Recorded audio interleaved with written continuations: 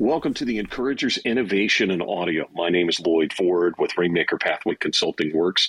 We help media companies and other companies with strategic direction, separating their products successfully from competitors, helping them understand consumers, and of course, getting attention in the environment in which you're judged. I call that environment the environment where you make your money.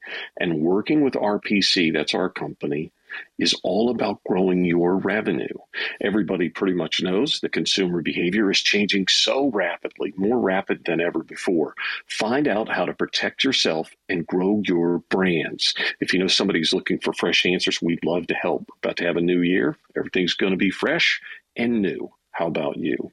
We are confident and market exclusive for radio. Reach out anytime, FOR@rainmakerpathway.com.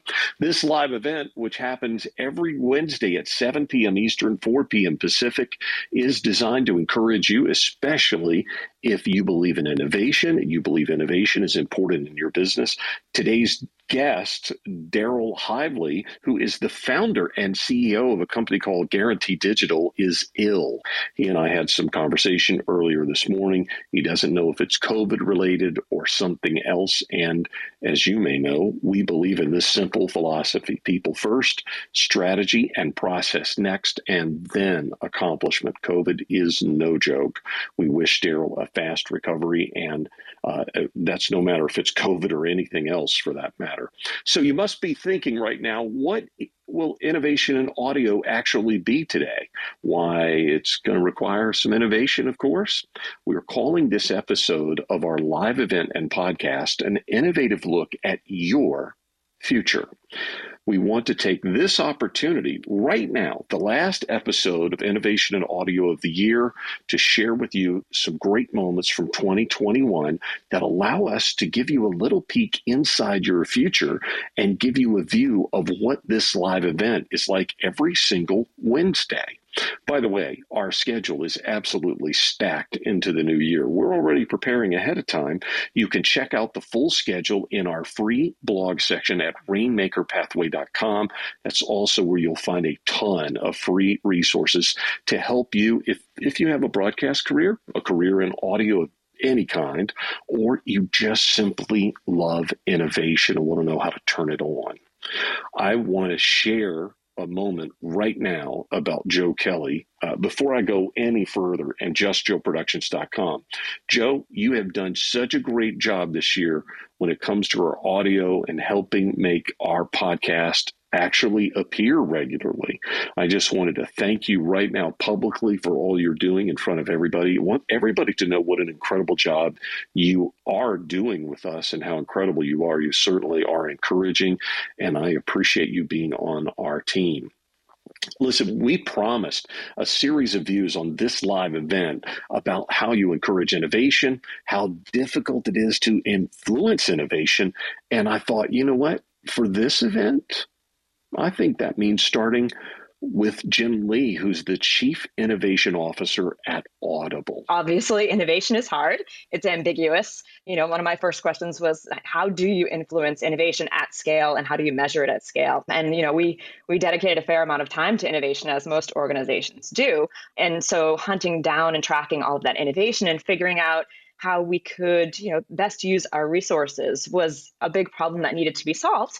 And I was looking for a big challenge. So I raised my hand and said, I'll take that. That sounds like a fun challenge. I just looked at you a little bit, in kind of the trail of your accomplishments. And man, you really are somebody who reaches out and learns new things and gets on board with challenges. And boy, innovation, in my opinion, it's the biggest challenge. It also might be the most exciting job where you work. It is so exciting. In fact, one of the first projects that I worked on, which is might be a little bit ironic, coming from an audiobook company, was a project we call Audible Live, and it was bringing content to our listening community in a new and innovative way that involved video. So, my first project in innovation at an audio company was to bring video, like, behind the scenes, behind the story, interviews with our content creators or our narrators. And that was really exciting. In about maybe 6 weeks, we brought live video across all of our different surfaces, Android, iOS, web, even our Alexa surfaces, the ability to, watch and engage in more content. Well, and I got to tell you, that has to be pretty. Talk about being responsible and being accountable and being the person that drives that innovation. Those visuals have to be really interesting. It was a challenge, working with totally new teams, working with the audiovisual team and our content creators, and getting people on camera, especially during a pandemic, right? When we couldn't even be in the studio. Oh, So, yeah. relying on people's home internet bandwidth for streaming video, that was it was a super fun challenge to solve. I have to admit, it's probably been one of my favorite projects that I've worked on. And I got to tell you, you just don't think about that kind of stuff. But I remember watching the Today Show, which is a pretty big deal, struggle with the technology of what people had going on at home, even their own team, right? Yeah, we figured it out real fast that sometimes you need to ship things, right, to people to make sure that they've got exactly what you need them to have to, produce something that is almost as good as, hopefully, as what you could have done in the studio. 100%. In any organization, change, innovation, adjustment can be met with challenges. You've already kind of talked about that a little bit. You touched on that, but some of these challenges can be organic in the business. It can be part of, I don't know what you call institution or institutionalization, and it can be slowed by the very success of an organization itself. What is your role in specifically overcoming these kinds of challenges at Audible? Because y'all have been really successful in a lot of ways with people. Yeah, and you're right. With a large company, it's hard to move really fast, and especially with such a large organization, finding all of these great ideas and surfacing, the greatest of great ideas, so you can put more power behind it to, make it a reality, was was a big challenge for me. And something that I did that, I thought was fairly innovative is, process innovation. How do you implement processes to help, your people, your teams focus on the right problems to solve? And the right problems are usually what's best for the customer, right? And innovation is only an innovation if a customer says it's an innovation, if they adopt it, if they, they vote with their time, with their money. There's a really great book I can recommend for anyone attacking such a large project. It's called Think Like a Rocket Scientist by Ozan Varol. And it's all about, first principles. What problem are you trying to solve? And sometimes it isn't what you think. Challenging with professionals who are dealing with software, or because of where they are, because of the work that they do, are they actually more open to change than other teams that you've worked on? Great question. Change is hard, right? But software folks are unique in that they're makers, and in tech, we're tinkerers by nature. We want to innovate. Sometimes it's easier to build something new that's exciting than it is to, write a document to explain something, or to work on the business as usual stuff. So, and I'm sure when you think like innovation, you're thinking, well, what's the next Clubhouse? But innovation, especially tech innovation, includes solving all sorts of problems from end to end to the customer.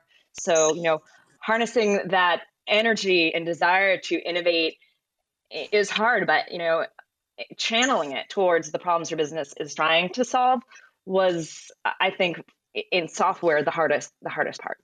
Boy, I tell you, that's really true. And every time you say, innovation is hard, I think about Elon Musk talking about space is hard. And I'm sorry, I think, you know what, this might be the only other subject that is equally as hard as space, right? Change is really hard for people. Change is really hard, and especially when you have a lot of change going on, and in especially thinking even here in Clubhouse, like there's a lot of stuff going on, and finding out what's the good stuff is Right. hard, and then surfacing it to the top. Right. Totally true. And listen, you see so much attention coming directly to the audio space now, and there you sit. You're the chief technical officer for innovation, right? You're the head of technical innovation at Audible. There you sit. Where do you see the future of audio going? Whew, that's kind of what keeps me up at night, right? There's Yeah. so many variables, like how you listen, when you listen, why you listen. Are you in the car? Are you wearing headphones? Are you at home? Do you have one speaker? Do you have many speakers? Are you in a public space or a private space? Is audio kid friendly? Does production value matter? Like, all of these questions are really key drivers in where audio could be going in the future, right? Any one of these Oh could be yeah. a different branch. How about this? Um, How about this one? How about I would be curious to know if you think about this one. What about length of audio? How long do people want to listen? That's great. And I think a lot of it has to do with, where you are, what your purpose is, why are you listening? Are you on a plane and trying to block out, everything that's going on around you? Or, Right. are you waiting for your kid to get out of, ballet practice so you have a little time to kill? Are you in a car on a long drive? Are you trying to go to sleep? Or are you trying to learn something? So the why is a critical driver, and that's where really understanding the problem that your customer is facing is really important when you're trying to be innovative in anything, really. All right. So, what do you see as the number one challenge to innovation at Audible, and perhaps to the influence of audio in general? What's the big hang up? I mean, it's a good question because I feel like we're doing a lot of really innovative stuff. Um, our content, having our own Audible originals, our own studios gives us the flexibility to be innovative with content. And, content is king, really, when it comes to audio. You only have so much time in a day to spend on entertainment or education or whatnot. So the content has to be really, really good. And, we've done a lot of stuff during the pandemic. People were facing challenges with like sleep, right? Everyone's stressed out. So, we launched a sleep series. We innovating in how we produce our content such that, we have words and music combining, the story behind the story, and then having music within that, I think, is something that was very innovative for us, as well as, last year, I think it was, or the year before, we released Neil Gaiman's Sandman, which was super innovative in audio. If you close your eyes, you can imagine being in almost like a movie theater and seeing, this comic book character come to life. Um, Absolutely.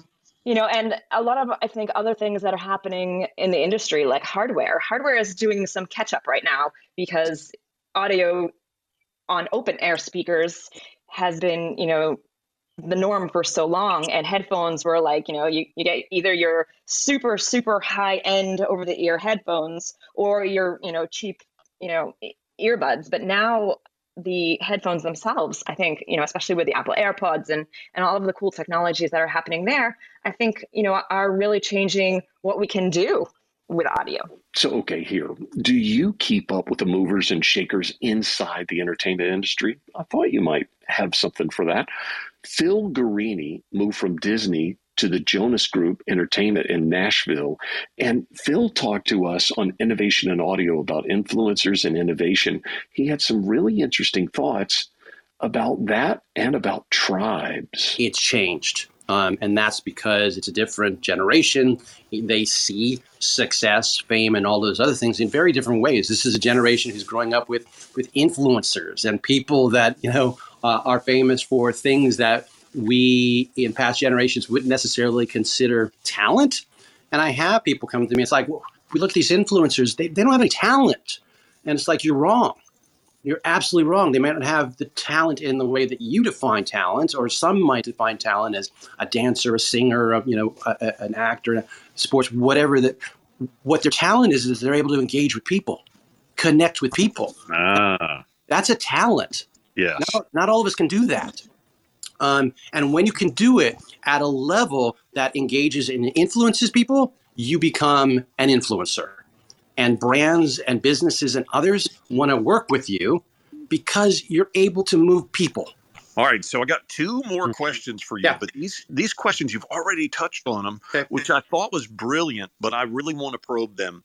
And so it's two questions. I'll ask them back to back, and then I'll let you rest right before we ask people if they've got questions. Okay, sure. So it looks like to me, that one of the things that you look to do is make certain that artists have a tribe building mentality, or that they have some proven ability to have a tribe, as they kind of like they are thinking and they are threading, because my wife is, my wife, and she's been in situations where she's out on tour bus with artists and they don't have a vision for where they are. And it's a real struggle because they've gotten themselves in the spotlight. Sure. I see a lot of fan-stoked tribes in your artist wake. Yep. And is that a part of the philosophy that you've had at Disney and now at Jonas Group Entertainment that just goes with you?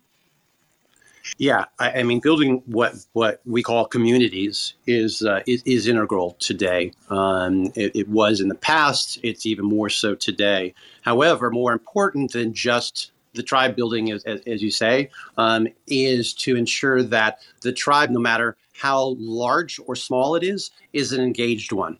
I would rather have, and I tell my artists all the time, I'd rather have 1,000 quality members of a community than 10,000, 100,000, 1 million that are window shoppers. It makes all the difference in the world. All right, so this is really where I keep thinking about that phrase you use, where the rubber meets the road. Yeah. When I see you talk about this a lot. Okay. And as a matter of fact, I'm a little startled, with the bullet train that you dropped a few minutes ago. I'm like, wow, this guy's so serious about, you're almost like one of those oncology doctors who just tells you the way it is. They don't, it's like, I'm sure you sit down with these artists and they're a little bit shocked at what you tell them. Yeah. You seem to place an extraordinary focus on fully developed strategy for your artist. I see that Jonas Group Entertainment looks innovative for certain, and that your team is working on management, publishing, and marketing. Are there just certain things that you like to see fully developed with every artist, or do you have different expectations in planning strategy and where you go with an artist? Like, is it all different for each one of them? Absolutely. Yeah. And not only each one of them, but every aspect of the business that we're in. There is a different strategy for acknowledging where it's coming in, what needs to be done, what is within our control, what's beyond our control. But yeah, I appreciate the recognition of what has been many years of effort. There must be a strategy. There must be a plan, and although some are not often up for just how methodical it may feel or seem at times, the plan works. The strategy works.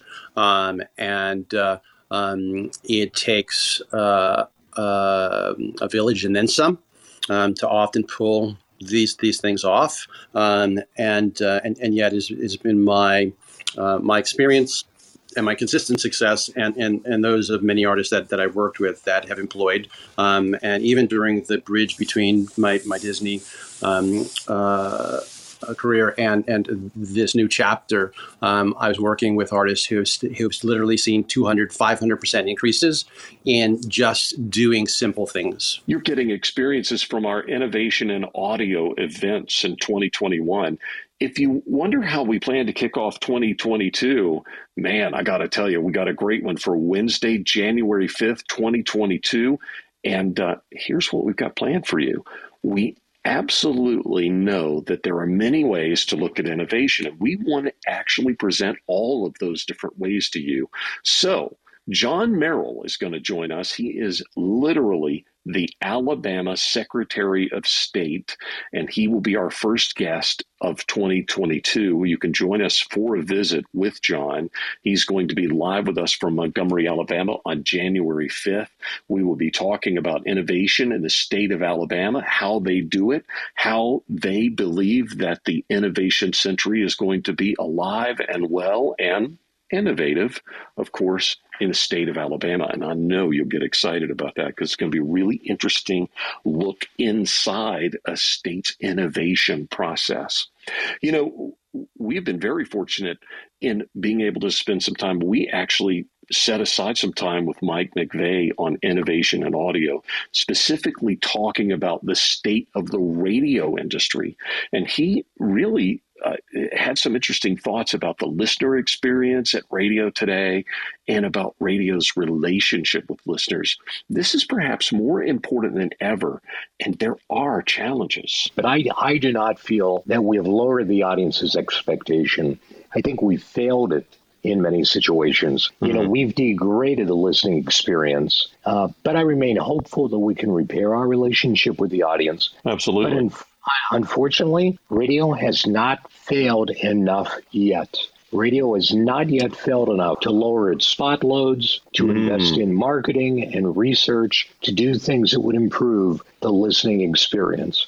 You know what? That's brilliant. That's brilliant. And that right there is true. When that happens, things will change. Yeah. Right? And as long as you're able to pay your mountainous debt or kick the can down the road, you're not going to see anyone voluntarily give up money to improve the product. But it's what's going to happen. And unfortunately, we have to fail more for that to happen. Music stations need to bring back music discovery. We need to play significantly fewer commercials. We need to encourage personalities to be entertainers, get rid of liner cards and let them communicate, do research to satisfy the audience's wants and needs, and market the stations. What's amazing to me is that we used to do those things, and that's what increased the value of radio stations to where people paid huge multiples. We need to improve our digital streams. And I think, in my belief, if I could wave a magic wand, everybody would be total line reporting. Instead of your station breaking away. When I listen online, and by the way, most people today listen on a smart speaker or their phone or on a computer.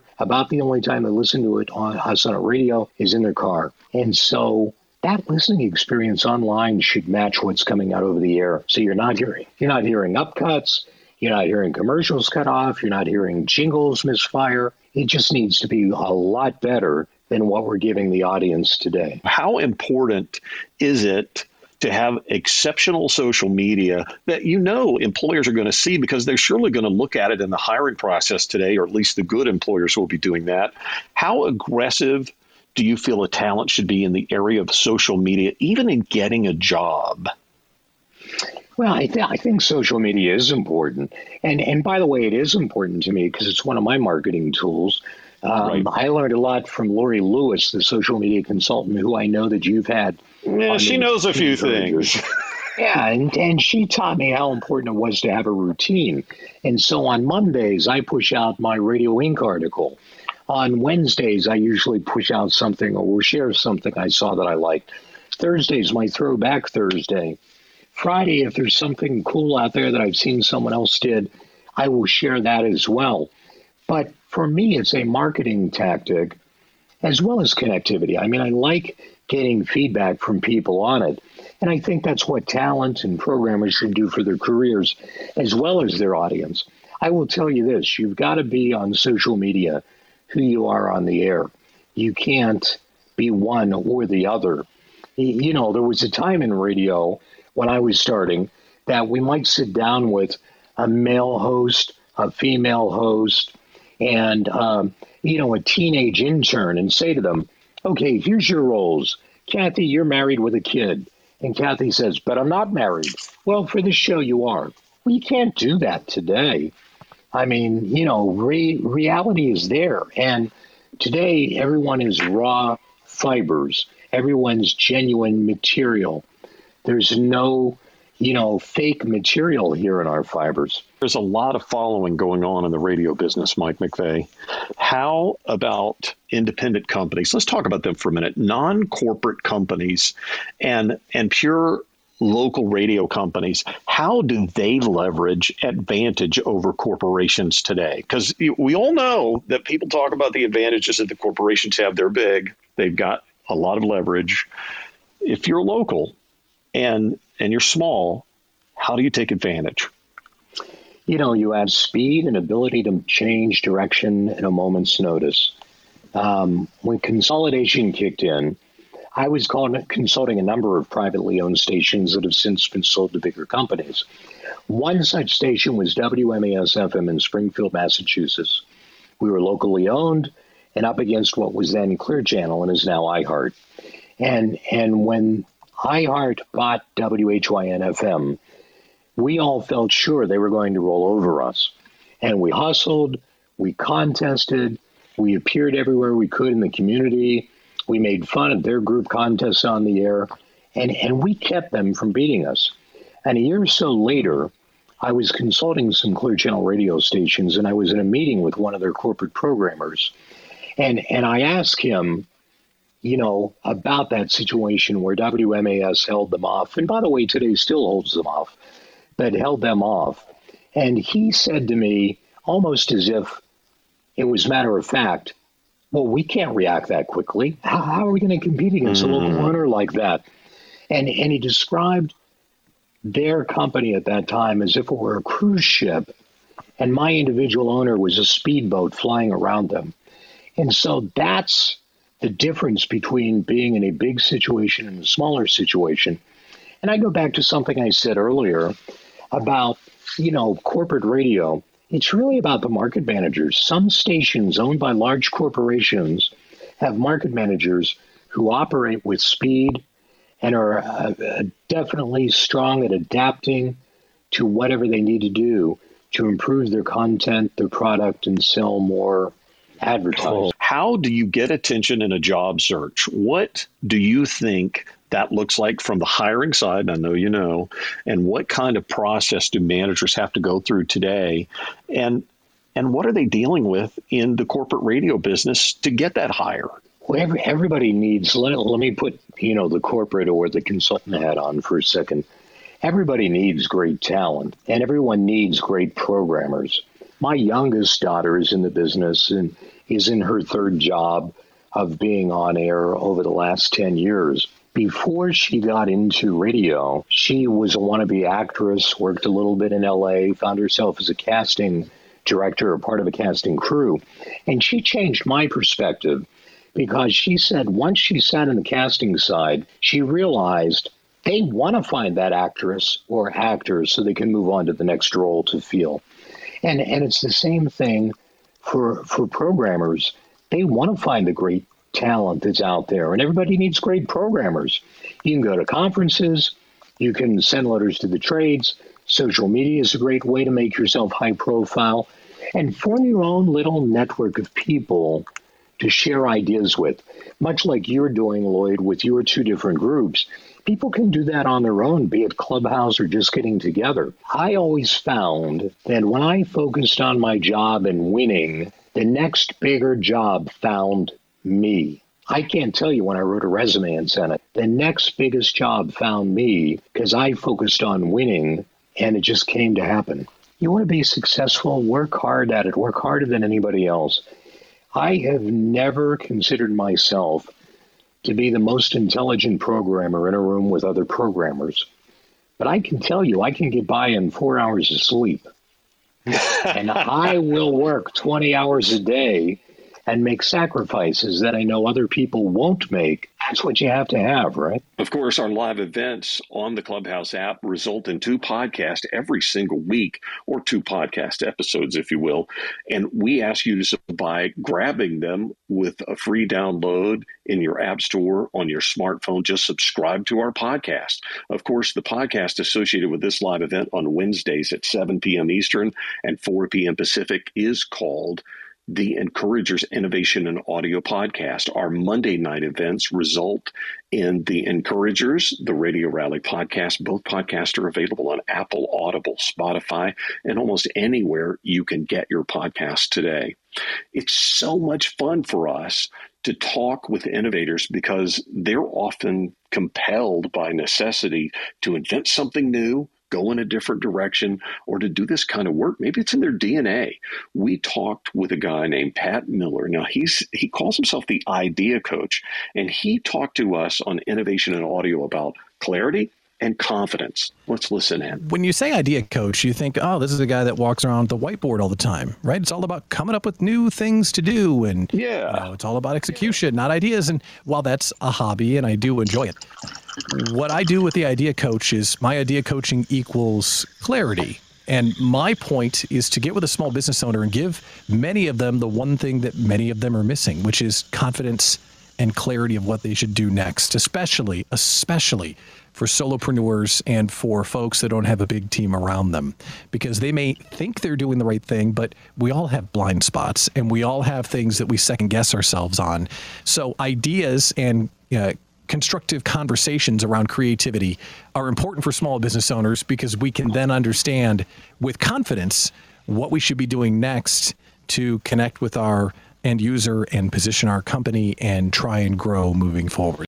It's all about helping someone find clarity and confidence in what they do for a living. And where we start with idea coaching is not unlike how you coach talent. What gets you fired up? Why are you on the planet? What do you like to read? What brings you joy?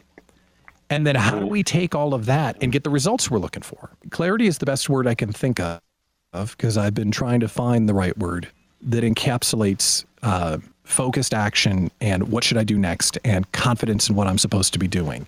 I'm using clarity in that way, saying there's a million different things we can all do. What am I going to do now? What is the right thing I should, what's the next best step? So that's why I keep on using the word clarity, because when you have all of these different things that you can do, we get paralyzed with choice and we don't know what to do next. And when you're a solopreneur, especially, wow, should I be working on my social media? Should I be writing the thing for the client? Should I be balancing? Like, what should I do next? And sometimes those choices slow people down and they paralyze them. So I like to use the word clarity because my process is trying to help people to figure out, of all the things you could do, what's the one thing you should be doing? Because when you know it's only one or two things, then you can run really fast and get after it. Don't forget, Monday, you can join us at 7 p.m. Eastern, 4 p.m. Pacific for the Radio Rally on Clubhouse, right here inside the Encouragers. January 3rd, 2022, Bruce Logan is going to be with us. He's the operations manager and brand content director for Hubbard Broadcasting in West Palm Beach, Florida. And you're going to want to hear what he says about radio, the future of radio, and, of course, what the future of content looks like. You are actually listening to a special live event and podcast called An Innovative Look at Your Future. I'm Lloyd Ford with Rainmaker Pathway Consulting Works, and this is Innovation in Audio. We had a very interesting visit with somebody that I really have enjoyed a blossoming friendship with, Ahmad Bouzid, who is actually a doctor. He was the team leader on something that you and I know as Alexa. He is now the founder and CEO of Witlingo. Dr. Bouzid talked with us on Innovation in Audio about failing. That's right, failing. And he also talked about the nature of innovation. 90% of success is just work, right? Or maybe 99%. I'd say 90% expect to fail 90% of the time. So do try as many times as possible, because you will succeed, but you'll fail a lot more than you'll succeed. And so when you fail, understand that that is the nature of the beast. If you want to be in the world of innovation, expect to fail a lot, and be prepared to fail a lot. Just make sure that you don't hurt yourself when you fail. When you enter into a venture, know that the likelihood of failing is there. But the thing is, what does failure mean? Well, if you are going towards a goal and you are constantly learning as you strive towards that goal, and you're learning in the process, then you will see things that will enable you to cushion the failure so that you can pivot into something that you've learned, right? And because you've learned that thing, now you're a little bit more robust. Because we're able to make all those mistakes, we are robust. We're not tightly wound to do perfectly and then to collapse when things go a little bit awry. I think more than ever, I think we need to think. We need to think before we use technology. We need to think hard. And we need to be a lot more involved than we have been up to this point. I mean, up to this point, you have Apple, and they launched the iPhone, and we received the iPhone, and we just use it, right? Absolutely. Right. We're just receivers of these products from these, companies in the mount, right? Now we feel entitled to it also, right? Right. Exactly. Right. I think we need to be a lot more. Involved in these products, in terms of what products are being built, why are they being built, what kind of an effect they have. This live event and our podcast are actually where you can always turn for encouragement.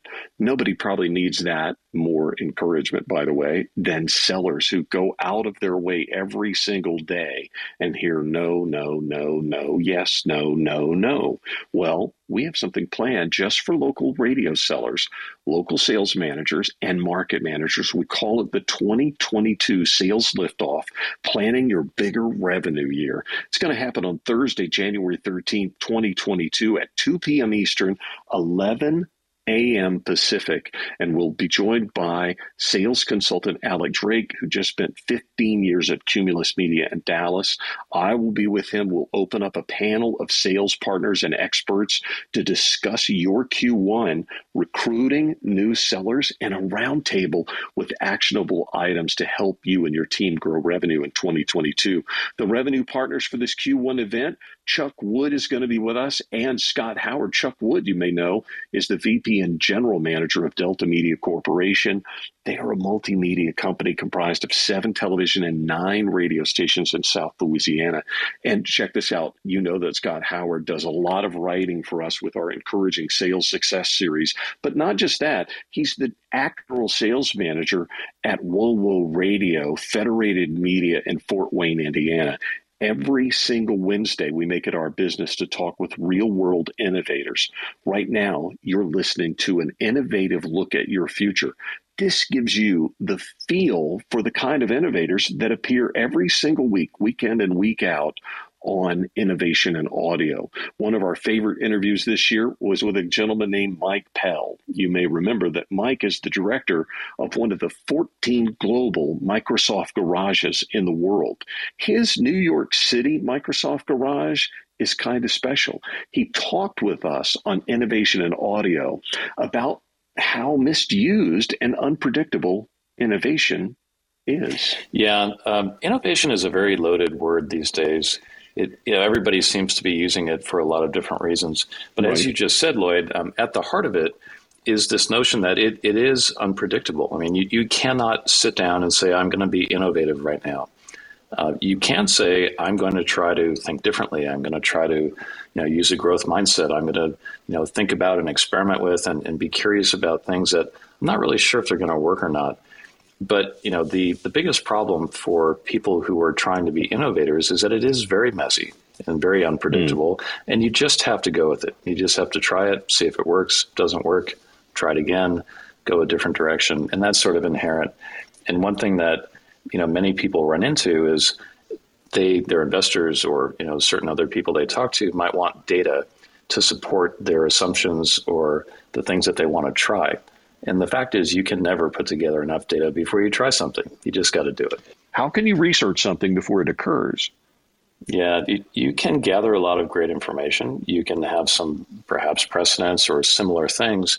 Mm-hmm. But if you're actually trying to truly innovate, you're trying to truly leap forward or create some type of a real breakthrough, there's no data to support that until you actually go do it. Curiosity drives your interest in all things creative, technology, and future, doesn't it? It really does. Curiosity is at the heart of just about everything we do in the Microsoft Garage, and also for me personally. And let me go back to something you said a minute ago, and we were talking about risk, and really we didn't label it, but failure. Failure is a frequent friend of yours, right? I mean, nobody wants to say it, but you learn more from failure than you do success.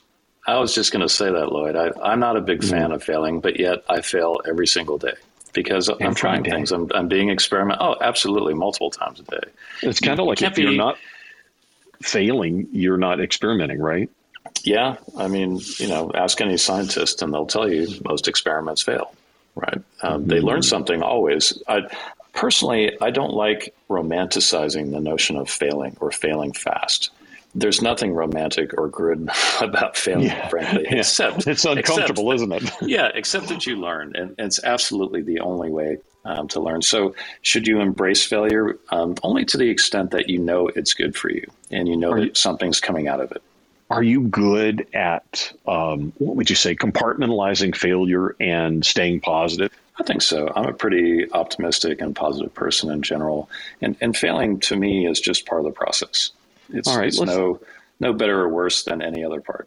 We love talking to people about innovation, and when we say we love talking to people about it, we mean people who are really actually clearly doing innovation. Can you tell us about Microsoft Garage? Of course. Microsoft Garage is a worldwide program that helps employees to take their ideas and move them forward in some way. We all have great ideas, and it's true that good ideas come from anywhere and everywhere. And so why leave it to just a small set of people to try to come up with the next great thing when we all have something to contribute.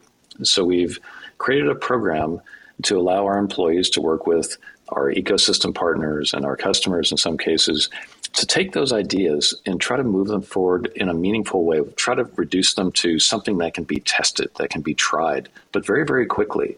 Not something that's going to take 6 months or a year. It's going to take 6 hours, or a week at the most. Do something that we can try to see where it can go. And that's sort of at the heart of the innovation part of this, is taking, everyone's great ideas and moving them forward. But also the reason that we did the Garage program was to help change the culture of Microsoft, to try it to be more experimental, more curious, all the things we just talked about, Lloyd, so that was part of how everyone behaved and thought and acted on a daily basis. Find out what our guests talk about every single week, including ways we can help your career become even better and certainly more innovative by subscribing directly and for free to the Encouragers Innovation and Audio podcast. We have great guests and insight every single week that can help you grow, learn, and meet the challenges of your career in the 21st century. You can meet our guests live on the Clubhouse app, or you can subscribe to our podcast so you don't miss a thing. We have 2 podcasts, the Encouragers Innovation and Audio podcast and the Encouragers The Radio Rally podcast, and both are available on Apple, Audible, Spotify, and wherever you get your podcast. Daniel Enstenig, he knows innovation. By the way, if you don't know Daniel, he is the CEO and co-founder of Futuri Media. He does so much around innovation in media specifically. You know what? He talks about his personal fascination with innovation, and he takes us inside being an entrepreneur and inside innovation itself on Innovation in Audio. I've always been fascinated with innovation and entrepreneurs who are problem solvers. I think it's actually it's as close to my heart as patriotism and, being a proud American. Frankly, I just believe it's a really important part of being able to live a free life is to be an entrepreneur and help to solve problems. And so I do love innovation. I love reading about and looking up to innovators, and I feel like I learn every day, and I feel like I get a new MBA every year, especially being involved in the media business because it's changing so fast and it only seems to be accelerating. In media, many of us have gotten very good at making careers out of taking what our predecessors did and making it 10% better. And that's like, the jobs that we've had in the media industry for decades. That's the slow lane for you, right? That's what inspired Futuri, was actually creating turnkey technology and software that media companies could use to go create digital audiences and digital revenue without having to give up what media does so well and what we've built a multi-billion-dollar industry around. What does radio struggle with in terms of content, in your opinion? Well, okay, there's I kind of have 2 perspectives on this. So one is that I think we sometimes forget around radio that our stations are a mood service. And we recently, you mentioned at the beginning of this call, the research that we just did with Smith Geiger across the country. We surveyed over 2,000 listeners and viewers and asked all kinds of questions about what they're doing with media, what they're doing more of, what they're doing less of. And we also did focus groups with 100 radio listeners and TV viewers. And over again, when our focus group moderator would ask questions about why people listen to radio, they start using emotional words. So they'll say, I get into the car and I relax and I turn on this station. Or at night, I'll listen to this station because this is really, it just helps me to chill. Or they'll say, when it's time to get pumped up on the weekend or I'm ready to go out, I turn this on. But there's a definite connection between mood and our stations. And I think that, we sometimes, because we get caught up in all of the we'll just say it, political noise of being in the media industry and all of the many masters that we have to serve on a day-to-day basis. We kind of lose that. We are like a mood switch. People turn on our channel or our station for a specific reason at a specific point in time to feel a certain way, or they expect that when they see something about you on social or they're interacting with your brand that you stand for something in particular. And I think that's that drifts over time. I loved what you said about music drift in your business, because I think that happens in general with any business, but that brand drift, that we kind of forget what our secret sauce is. The speed of our business is rapido. And the speed of the tune-outs are also rapido. Yes. Yeah, exactly. People go away, they come and go so easily and so fast. I also think that we struggle with moving our content into the on-demand space. I think we're very used to thinking in linear terms. Oh, yeah. One thing we've talked a lot about over this last year, and that we've seen a lot about, is this idea of a conditional tune-in. So if you think about this, Lloyd, you're driving down the road and you listen, you turn on one of your favorite stations. And then what happens next? You listen for a few seconds, and if you like what you hear, you stay on that station. And then until you're offended, or until you kind of like come back to, your an exploring mind wandering, then you go off to another station. But what happens now is that in an on-demand space where people are more conditioned to listen to podcasts, and they consume more and more of their media through activity feeds, whether it's Facebook or Instagram, and so on and so forth, they don't hit play until they've already looked at three things: the image about what you're talking about, the description or the keywords, and the runtime. So they'll look at the runtime and they'll say, okay, I only have 5 minutes right now, but this thing looks like it's going to last 18 minutes. I'm not going to hit play on it. And you know what? Here's why: because they have FOMO. Yeah, right. They're afraid if I start this, I'm going to miss something. I'm going to come for the thing I'm looking for. I'm not going to get it. I will waste time, and I will junk it.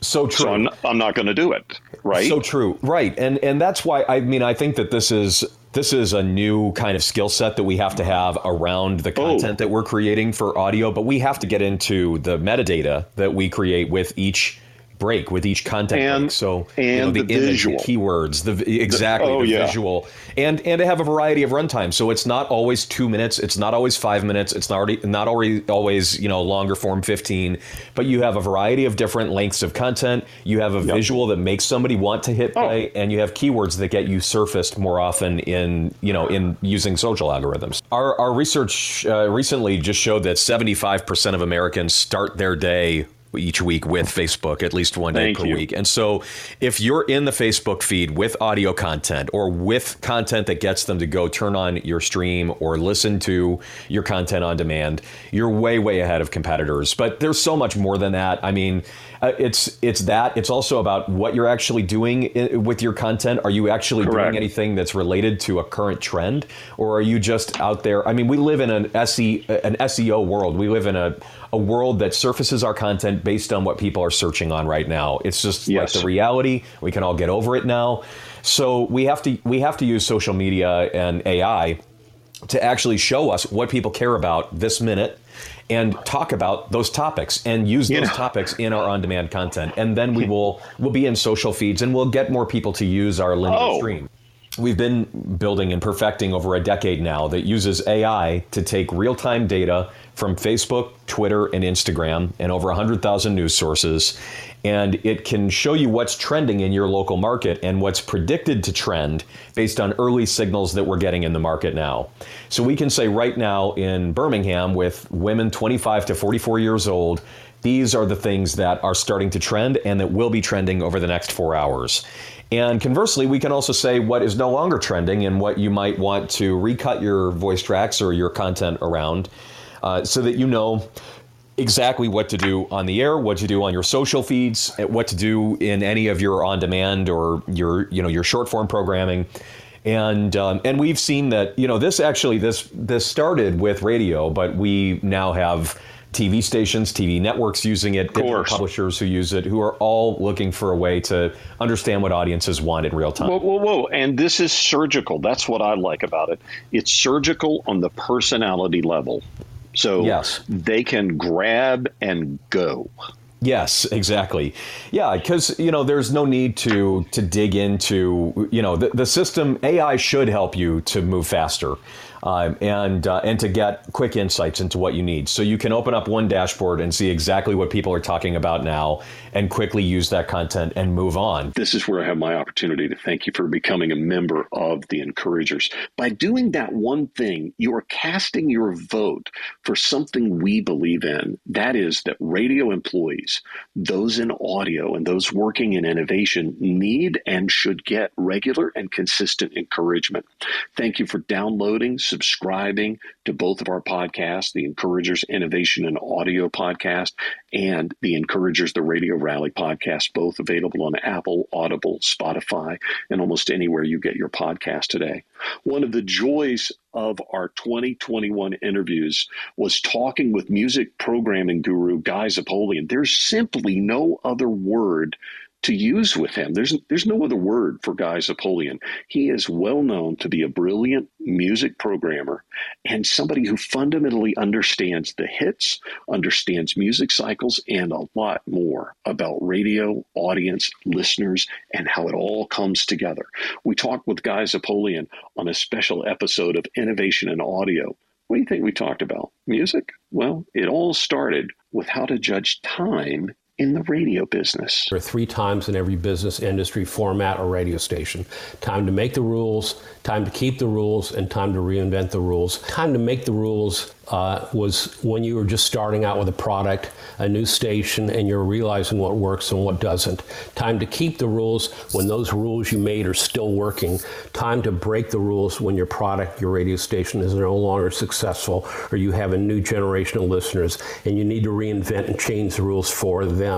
Many people think it's the latter time in our industry right now, and that we need to reinvent everything and throw out the old rules, the old tools, but honestly, that's really, really a tragic mistake. Can you please tell us the importance of your station's music mix in building consensus among music fans in your market? You've heard of the 22 immutable laws of marketing by Reese and Trout. Absolutely. Well, I had a 23rd immutable law, and that was deliver to expectation.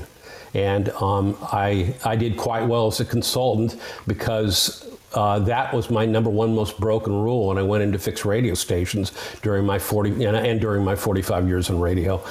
So many times would be called in to fix a station with a GM, and the programmers would want to change the sound or veer towards some more successful format during that rating period because they had a bad rating book and they blamed the music mix or even the format. And it was quite often not the music, but could have been the morning show or a lack of marketing or contesting, or probably the most of it, most times, it was just a bad Nielsen survey that would correct itself the next rating period. Nothing, absolutely nothing from a music standpoint is more important to your station's success than making sure your powers, your down powers, or stay currents, your recurrence, and your gold are super strong. Okay, that makes sense, right? Yep. And down powers are, some people call them stay currents. I call them down powers. Some people used to call them back in the day stash, but it's really that category that's between a power current, and as songs drop out of there, they don't just go to recurrent and play once a day. They play, every 5, 6, 7 hours. I'd wager $1 billion that a lot of radio stations' power categories are not nearly as strong as their programmers think. So let's talk about a big secret that escapes most broadcasting companies, except one that I won't go into, where it's a standard operating procedure. And that big secret is the spoke system, something that I actually developed in the 90s, a system that creates foundational building blocks for your music. Spokes are like the spokes in a bicycle wheel that support that wheel. They aren't necessarily just the best testing songs. Spokes need to be bulletproof, immensely popular, and familiar touchstones for your listeners. But most importantly, spokes need to have huge appeal with both your core and your non-core. And that doesn't mean just total. That means core and your non-core, okay? So you structure your clock strategically with at least every other song being a spoke. And that way you can use them to sandwich the weaker songs you play in between. Anything from brand new songs to mediums, and I even consider B's non-spokes. That way, when you build the expectation in your audience that if they hear a song they don't like or just switch away from a commercial, you train them to come back to your brand before your format competitors. Why? Because of the way you created your music clocks, with every other song being a spoke that appeals to both core and cum/non-core. I don't think radio programmers have the time. They need to just listen to music. I personally think not doing that is a tragic mistake, and it makes radio totally dependent on the labels for the potential hits for their format.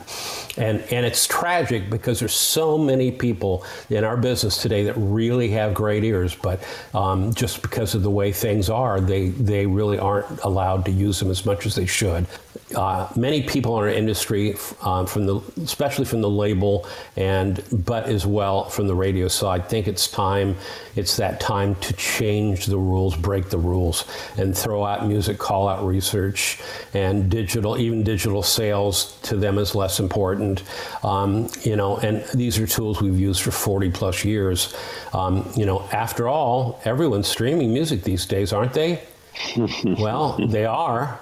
But while, at the same time, we know from multiple studies that streaming music is growing more common every year, and more people are going to be doing streaming, and that is the future. We all know that, okay?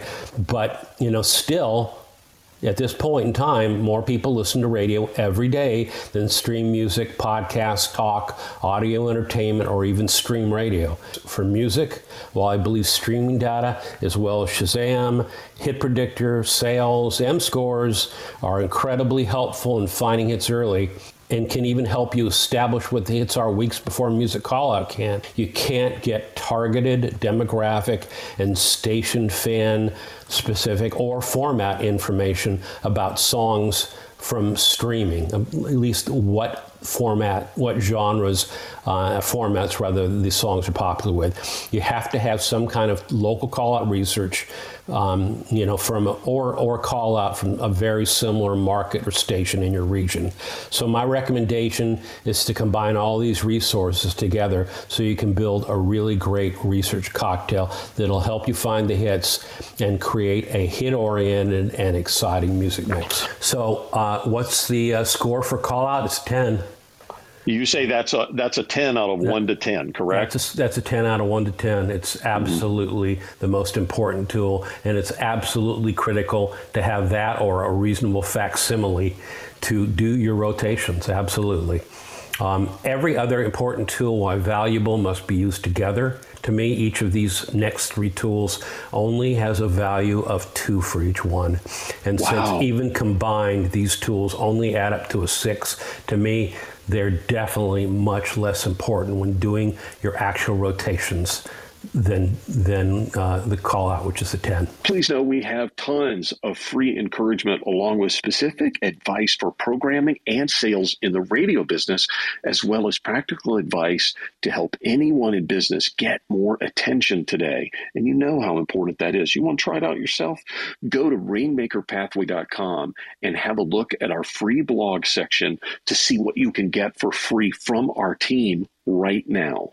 So listen, you think we're kidding when we say we talk to real-world innovators every single week on innovation in audio.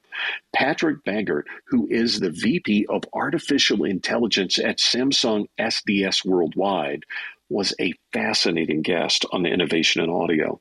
He talked with us about the 2 guys in a garage theory, about innovation, and of course, some of the reality of resources today when it comes to innovation. You and I tend to maybe read things about like Apple that got founded in a garage with 2 guys tinkering around. Sure. That's the modern day.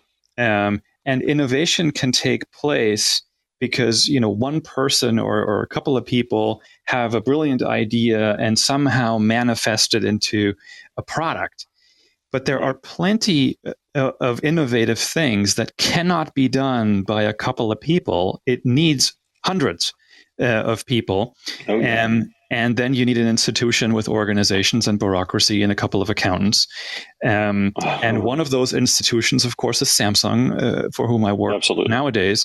We do have much larger teams, and we do get a lot of innovation done that again, could not be done in a garage with two guys. For those of us who like to participate in innovation, we have to get our story together and tell a really good story that fits in with the model of the direction people can go or can feel good about going, or we're going to have trouble.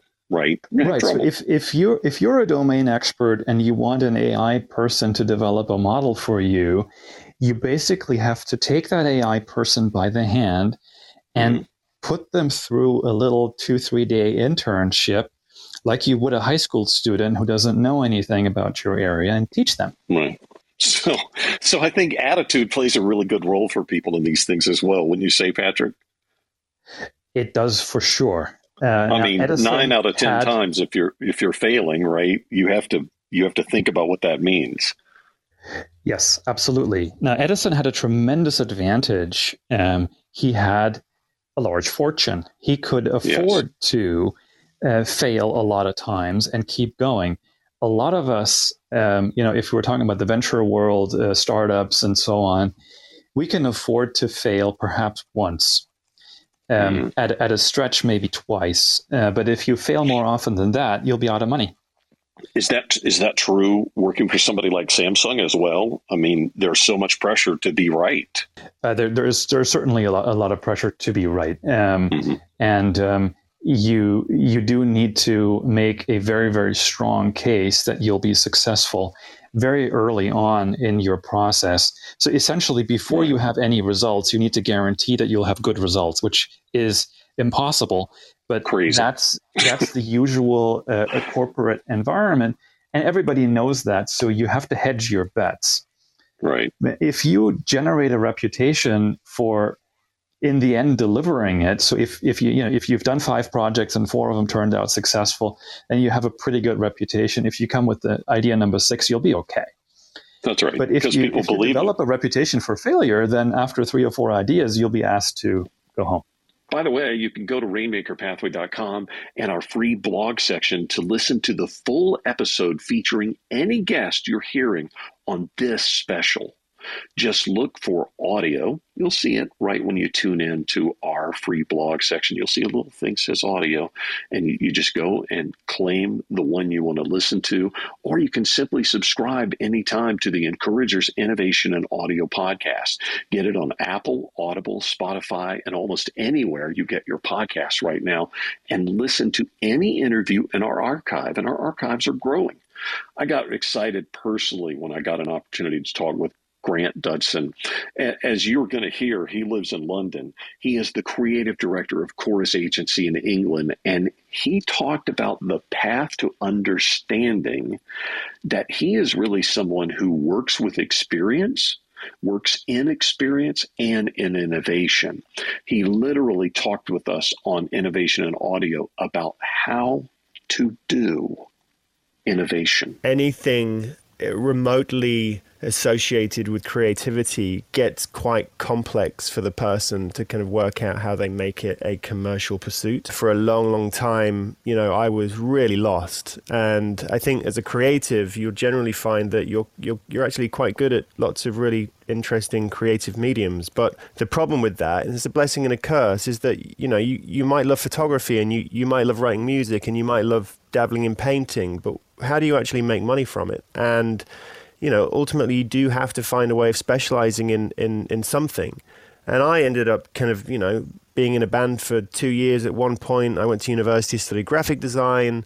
I didn't land in experiential until the end of my 20s. Before that, I'd had this crazy turbulent journey trying to kind of figure out what my kind of creative fingerprint was, I suppose, and how I could make that a commercially viable kind of proposition in my life.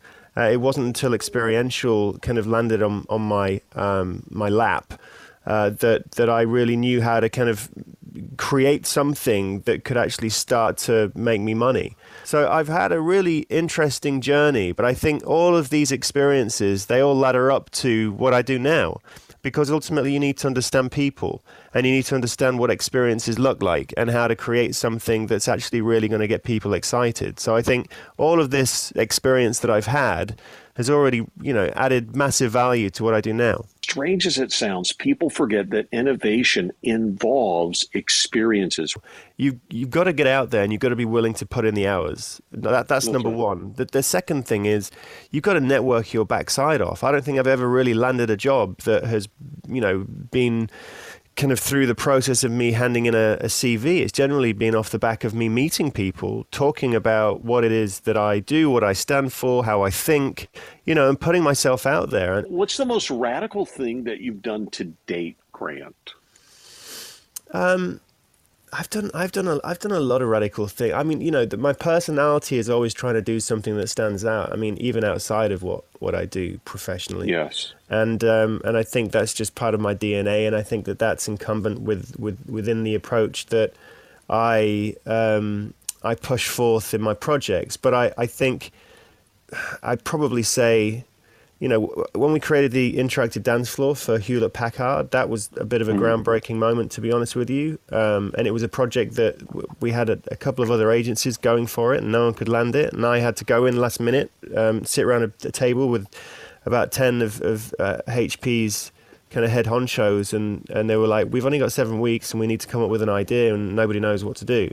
And then literally this just popped into my head. There was a technology called PaveGen that effectively creates kinetic energy when you walk over it. And I thought, actually, hold on, this is interesting. We could create something that's a little bit similar to this, an interactive dance floor that powers up the light show, that increases the intensity and the dialogue between the audience and the actual band itself. And, because at the end of the day, if the band's doing their job, then people are going to be jumping up and down and getting really excited. How could we actually precipitate that into a physical experience, and through the lighting design and the light show, all of that energy that was going into that dance floor would then power up that light show. So the more they danced, the more they jumped up and down, the more animated and energetic that whole experience would be. Every single week on Wednesdays, we have a special guest for you on the Encouragers right here on your smartphone from anywhere, no matter where you are, 7 p.m. Eastern, 4 p.m. Pacific, boom.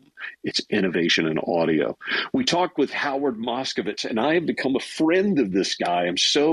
It's mesmerizing to spend time with him, and I get to do that pretty regularly now. But he literally reinvented the way your local grocery store operates, and he changed the brand and revenue life of many products that you know about, and some of them were clearly invented because of Howard.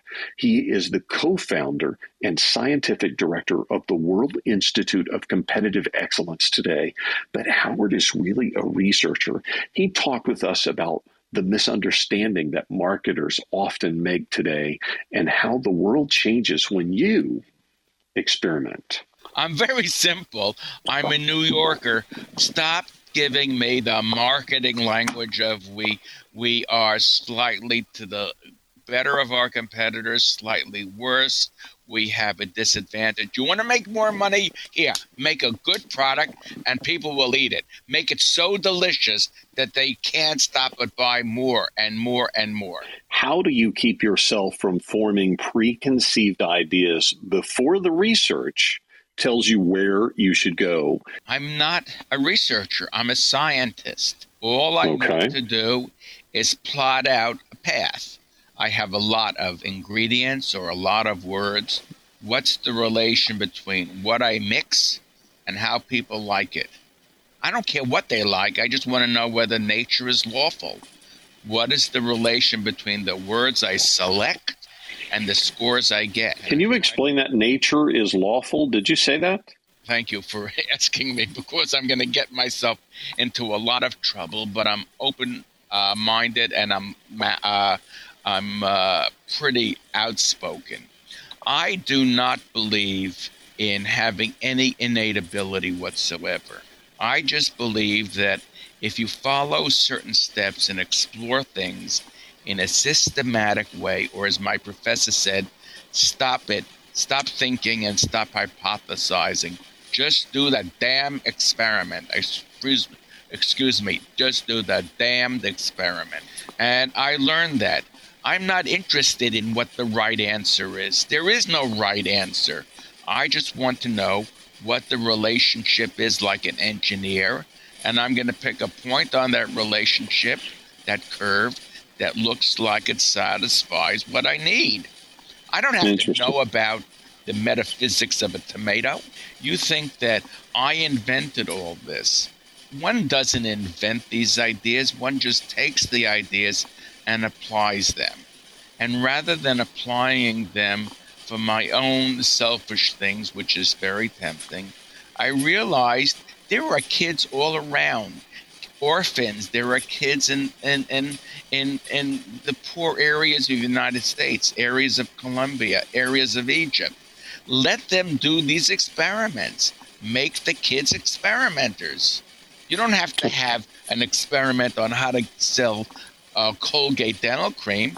You could have a kid sitting there with his friends and doing this technology and then saying, okay, the question is, how do we get people to clean up their garbage? And you have a topic.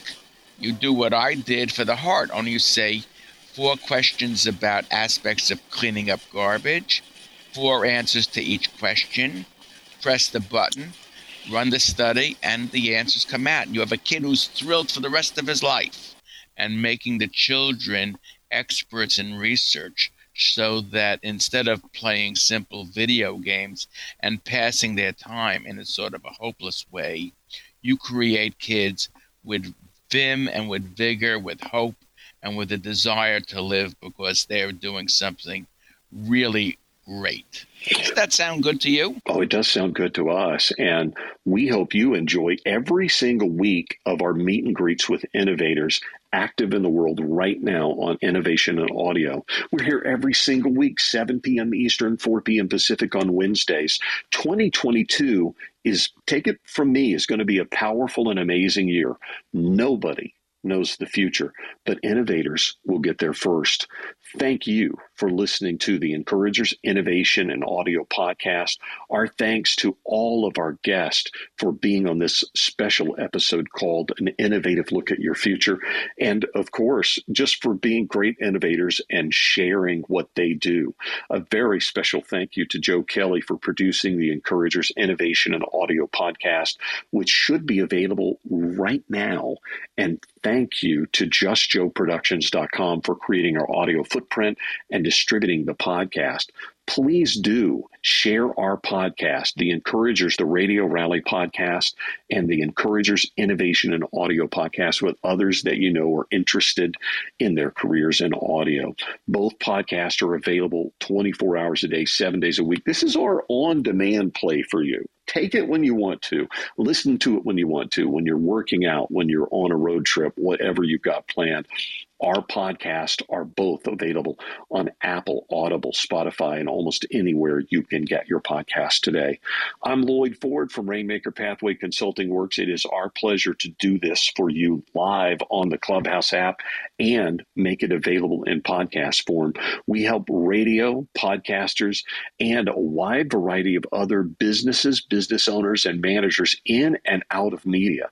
Call me anytime if I can help you. We make it affordable, and we always show our value. Our work is confidential and consultation is absolutely free. 864-448-4169. Please remember this. If you don't remember anything else you heard today, be kinder than you have to be. Thank you for being a part of Innovation in Audio and the Encouragers. Good night.